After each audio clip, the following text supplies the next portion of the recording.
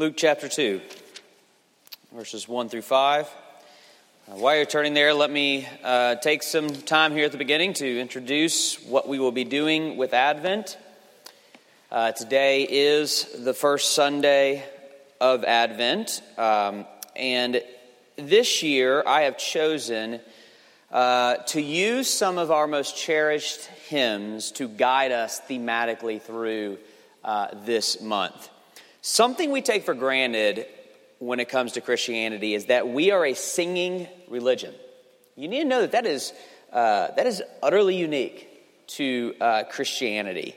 We are a people who sing. We don't just have religious beliefs, we sing our religious beliefs. When we gather to worship our God, we don't just pray to Him, we sing to Him. We express our faith in song. In fact, throughout the Bible, we are commanded, one of the most prominent commands in Scripture is to sing to God. And the biggest book in the Bible is a song book, a hymn book of the people of Israel. Why is this? Why is music, why is singing so prominent in the Christian faith? Well, it's rooted in this robust doctrine of the image of God, where God has created us as these unique creatures that do things like art and music and things that go beyond mere instinct. These things that we do as image bearers that have unique formative power. Music, more than anything, I'll put art up there with it, but definitely music more than anything helps us to not just retain truth, and that's certainly true. I guarantee you that you could still sing word for word songs from your childhood, because that's the power of music to retain truth, and teachers use that power as a teaching tool and getting kids to remember things. But more than just retention, music has a way to help you feel the truth. Music takes truth and moves it from the head to the heart. Keller likes to say the two things that does that more than anything is prayer and song. More than anything else, when do you feel truth? When does the truth move from cognitive to your heart? It's in prayer and in song, which, of course, a major part of the Scriptures is a song book of prayers and the book of Psalm. And so it's this power of music to help us feel truth that is very important aspect of the Christian faith. This is why a certain song will not just bring a memory to mind, but actually bring us back, is the language we use. It brings me back. You'll hear a song, and it will bring you back to that moment. It will bring you back to that memory, emotions and all, evoking the actual feeling of the memory. Music is such a powerful thing that we image bearers do. And so, what I want to do for Advent in 2018 is look in detail at some of the most beloved Christmas songs that for centuries have been stirring the souls of God's people. For centuries have been doing something to us, taking the truths of Christmas and pressing them down into our hearts. So that's where we're going this Advent season. First up is O Come, what you just heard from the choir, and what we'll close in singing. O Come, Emmanuel. I'm going to use Luke 2, 1 through 5 to ground us. It's a passage I'll be preaching from, but we'll continue to look at the hymn as we go along. Okay, in those days, a decree went out from Caesar Augustus that all the world should be registered. This was the first registration when Quirinius was governor of Syria. And all went to be registered, each to his own town. And Joseph also went up from Galilee, from the town of Nazareth, to Judea, to the city of David, which is called Bethlehem, because he was of the house and lineage of David, to be registered with Mary, his betrothed, who was with child. The word of the Lord. And so now, Lord, we pray that you would open our hearts to the teaching and proclamation of your word. We believe with all our hearts that nothing is accomplished without your Spirit, that transformation only happens in and through the Word in the hands of the Spirit.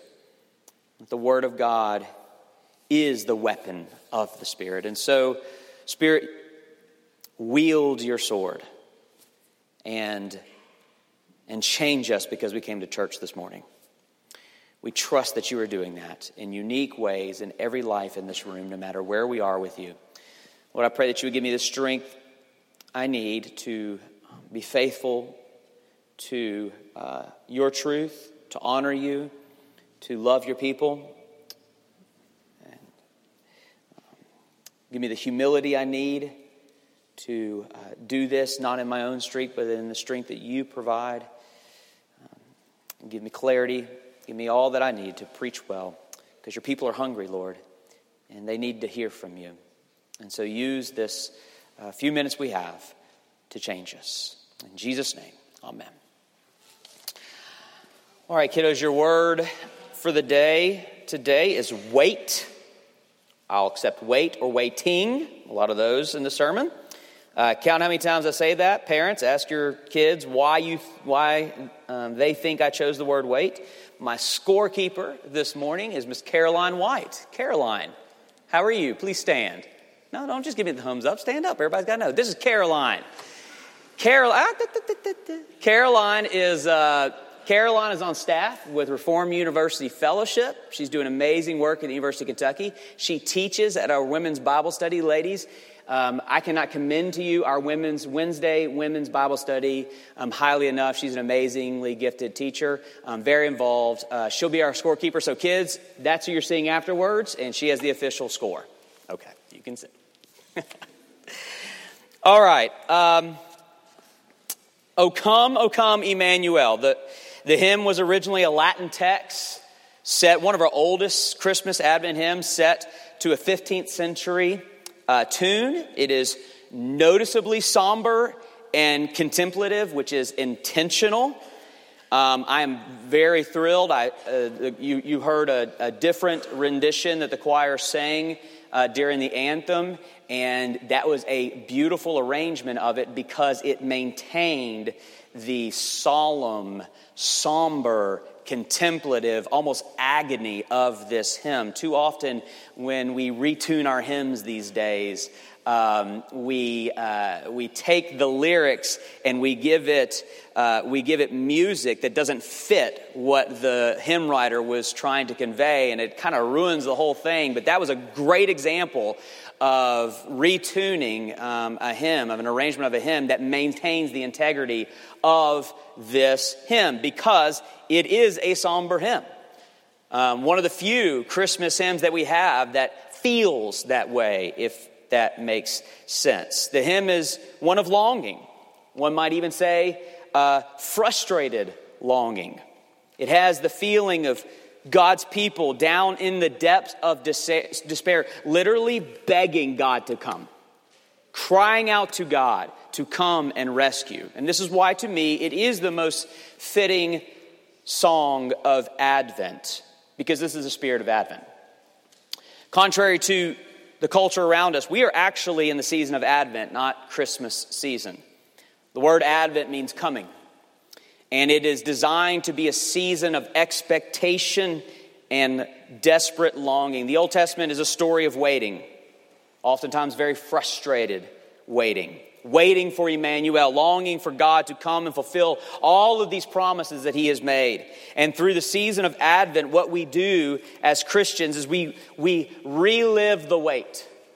We relive this season of longing that Israel experienced until Advent gives way to the joyful arrival of Christmas. And quite honestly, this is something we are very desperate to recover in our time.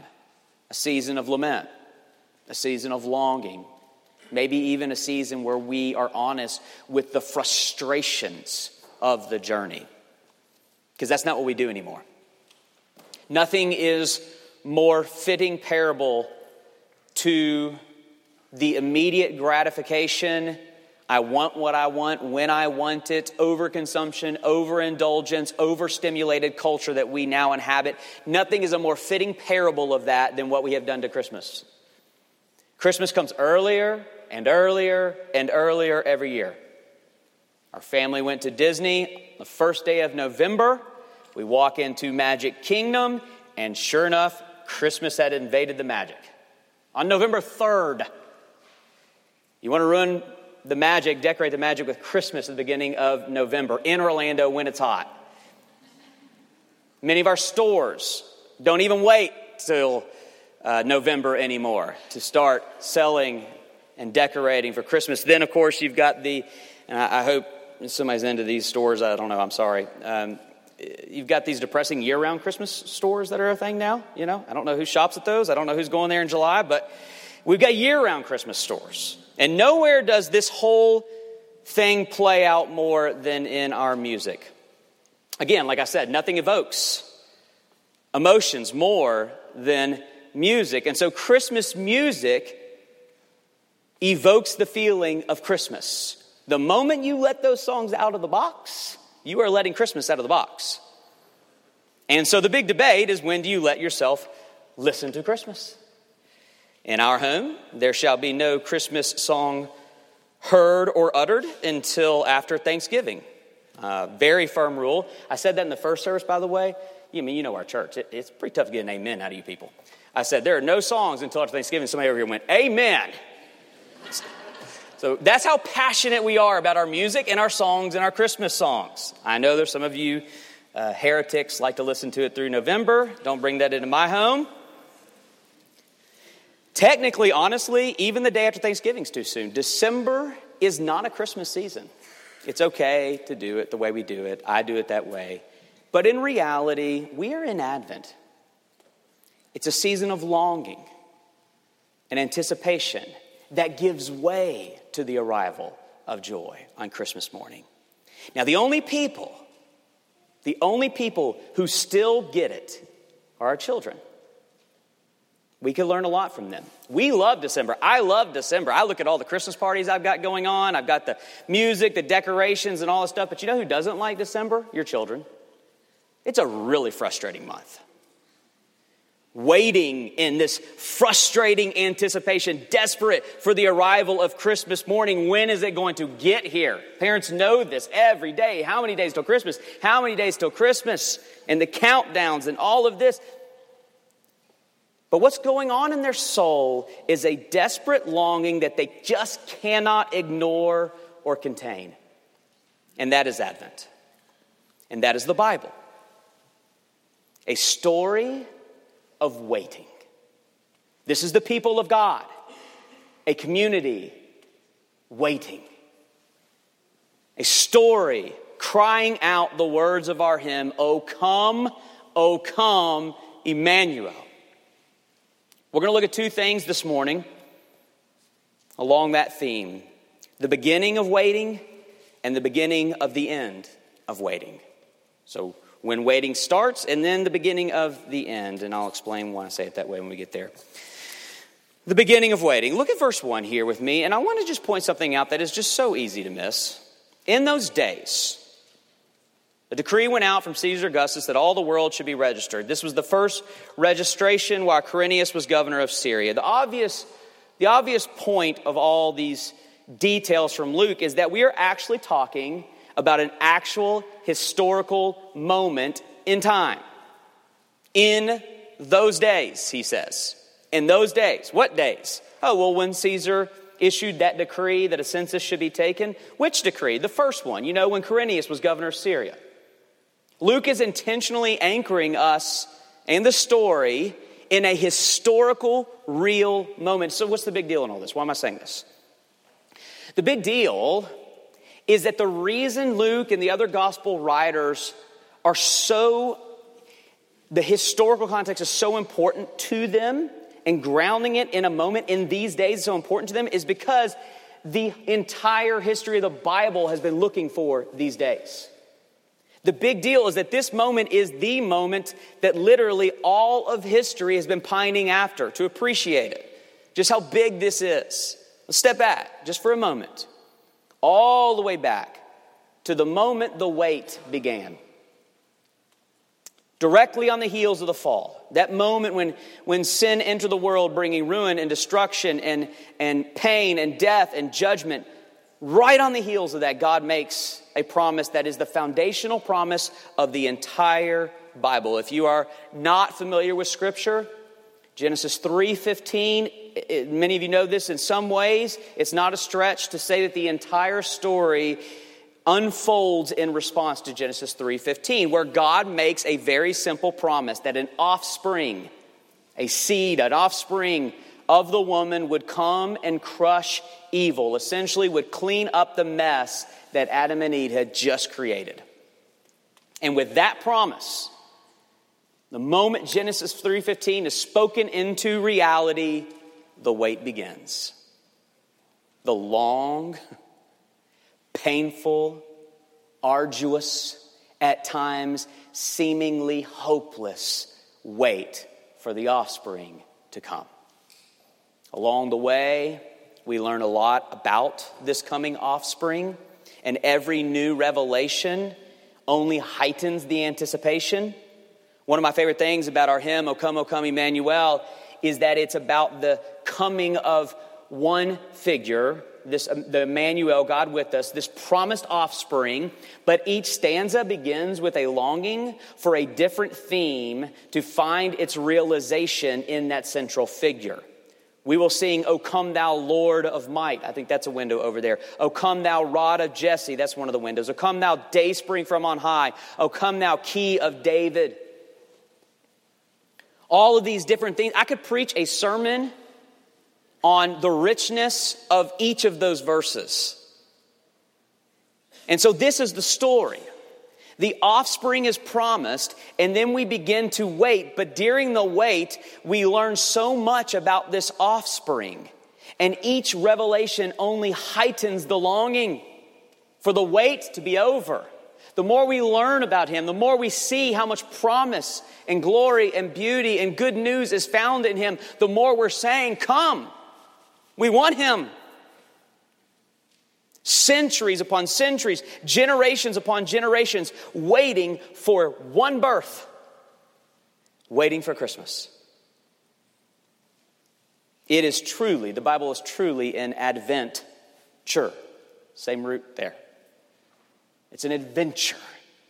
Advent is an adventure, a journey of waiting, sometimes brutally so. You know what word is really prevalent in Scripture? Oh. The hymn does not say, come, come, Emmanuel. It says, oh, come, Emmanuel, and rightfully so. That is a very biblical way to say it. Oh is a term to express frustration, indeed exasperation. A term that says, I've got nothing left to say. And there are a lot of O's in Scripture. Because it's an exasperating story. How long, O Lord? It's our Old Testament psalm. How long, O Lord? And so this maddening, laborious wait continues on, undaunted, filled with O's of how long, O Lord, this seemingly endless yearning, until those days when a decree went out from Caesar Augustus. When Quirinius was governor of Syria, Luke says something happened. Let's look at that together. The beginning of the end of waiting. Verse 4. And Joseph also went up from Galilee, the town of Nazareth, to Judea, to the city of David. This is all really important details, which is called Bethlehem, the city where the offspring was promised to be born, because he was the house and lineage of David, the lineage that the offspring was promised to come from. It's building. Oh my goodness, things are starting to come together. To be registered with Mary, his betrothed, who was with child. Mary is betrothed, engaged in that culture. Engaged, but also with child. That's not an anomaly in our culture, but it was in theirs. And she's not hiding something scandalous that she has done. She has never been with a man, and yet she is with child. Perhaps the most famous thing we have learned while waiting for the offspring is that he would be born of a virgin. So here we have a pregnant virgin from the line of David arriving into the city of Bethlehem. Oh my goodness, the moment is here. In those days is the day. It would seem as though the wait is finally over. This offspring of the virgin's womb is the offspring of Genesis 3:15. And indeed, when we get to know this child, that's what we see. The theme of Jesus of Nazareth, his life, is not waiting, it's arrival. It's not longing, it's fulfillment. It's not expecting, it's here. The theme of his life is arrival of promise. The blind who for so long have longed for sight find its arrival in Jesus. The deaf who for so long have been longing for hearing find its arrival in Jesus. The leprous who have longed for healing find its arrival in Jesus. The shameful who long for acceptance. The outcasts who long for love. The despairing who are longing for hope. The sinners, the guilty who long for forgiveness. In Jesus, everyone finds the arrival of what they are longing for. There is no waiting with Jesus. It's just there. And then the culmination of this child's life. He would do what all of history has been waiting for. What was promised in Genesis 3:15, what creation is groaning for, what we are literally dying for. Through his cross and resurrection, the offspring would crush the head of evil, as was promised in 3:15. And yet, the obvious, and I want to admit, appropriate question remains. If the offspring has come, if the wait is over, then why do I still feel like I'm waiting? It doesn't feel like it's over. It doesn't feel like this journey of struggling and longing and suffering. It doesn't feel like it's over. Evil is still present. Injustice is still everywhere. My sin and shame continue on. We still have pain. And yes, we're still going to die. It doesn't feel like anything's changed. It doesn't feel like the wait is over. Well, this is why I call the arrival of Jesus the beginning of the end. Jesus comes and accomplishes the work of the promised offspring. Then he leaves. And he inaugurates a second season of waiting where we find ourselves. Until he returns in his second advent and finishes the work of the offspring. Israel waited his arrival. We now wait his return. We, like our ancestor Israel before us, wait in anticipation for the advent of Jesus. Only our wait is now different. We do not wait for arrival, but for completion. We have been forgiven our sins, and yet we must wait, painfully wait, for complete freedom from our sin, which we long for. We have been set free from the dominion of darkness and evil, and yet we wait. Painfully we wait for the final destruction of evil and freedom from the darkness. We have been adopted as sons and daughters, as we heard in our assurance of pardon. We have been adopted as sons and daughters, and yet we wait to come home, to be brought home from this orphanage of tears. We have been indwelt by the presence of God through His Spirit, and yet we wait for the immediate presence of God. In other words, all of God's promises were secured with the advent of Jesus and will be realized with the second advent of Jesus. And so we too are left waiting, joining history's chorus, O come, Emmanuel. And so in keeping with the theme of Advent and history, I will leave this sermon open-ended, frustratingly incomplete. I wish I could end it today, but I can't.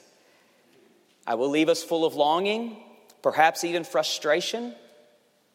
We don't know when the wait will be over, and God wants it that way. And so we wait. But it matters how we wait. We wait with confidence that Advent shall give way to Christmas. We of all people on the other side of his first advent wait in the surety of his second advent.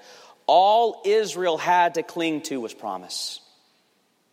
They had their Genesis 3:15. They had their prophets. They had their promises, and they clung to them. We have seen that promise be fulfilled. We have seen that promise come to pass. And so we wait. What we wait for is the completion of what we already know has begun. We, of all people, should wait in confidence, which is my application question. As we sing, O come, Emmanuel, my question is this: do you believe he will answer that song? Do you believe he will answer the cry, how long, O Lord? Do you believe he is coming again to finish what he started? And I want no Sunday school answers here this morning. Do you actually believe that Jesus is coming?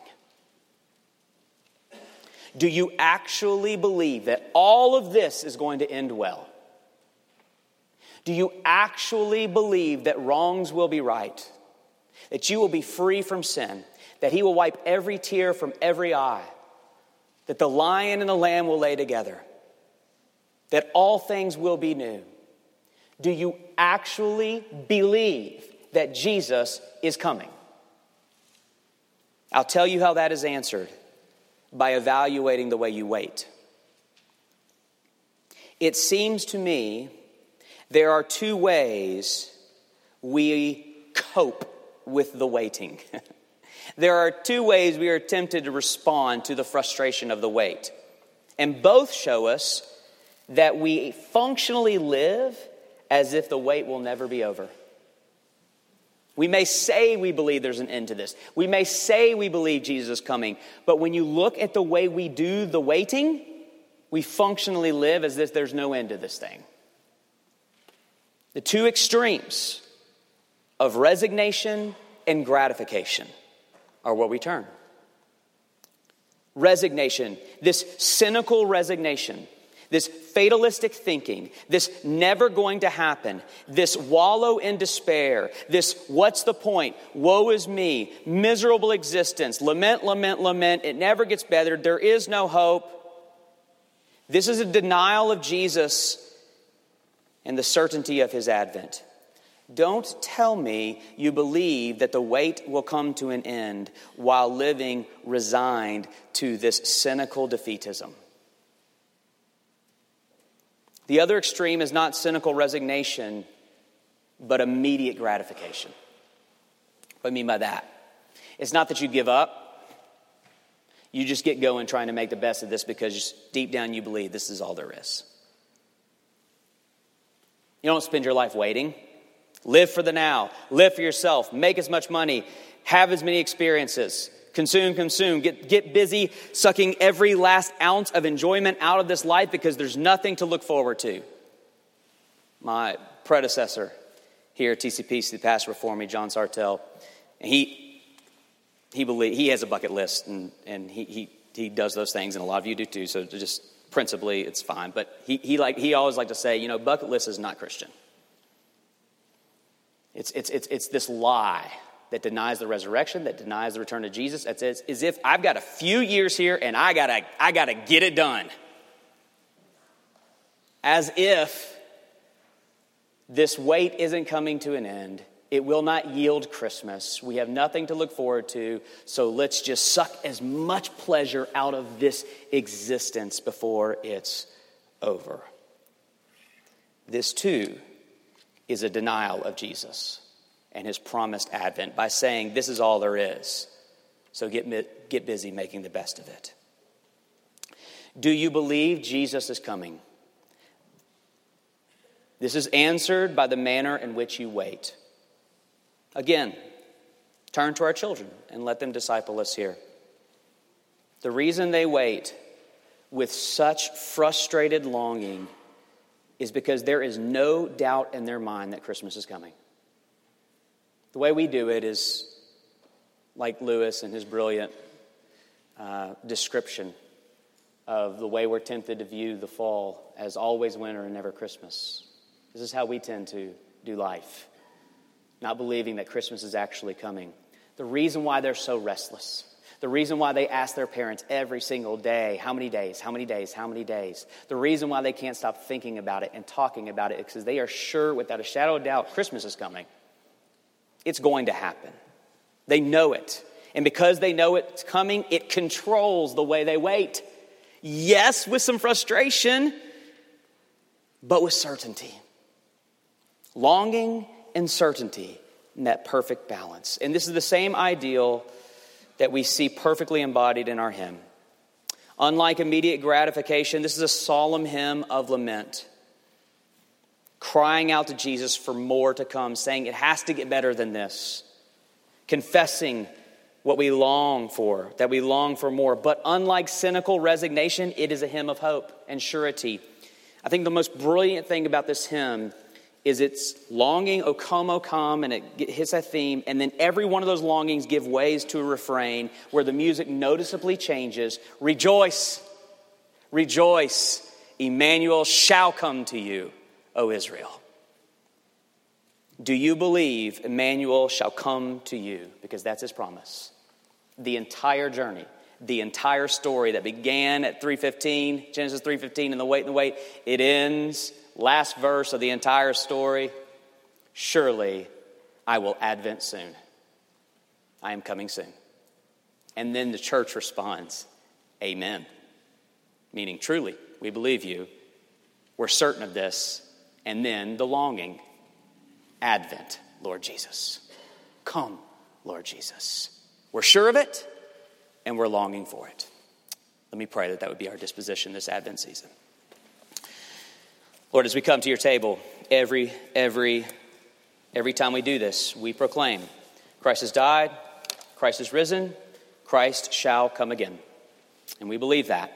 Use this meal, Lord, to stir our expectations, to stir our longings, to stir our confidence that would keep us from cynical resignation, giving up, or immediate gratification, acting as this is as good as it gets and we have nothing to look forward to, so make the best of it. Lord, those are lies.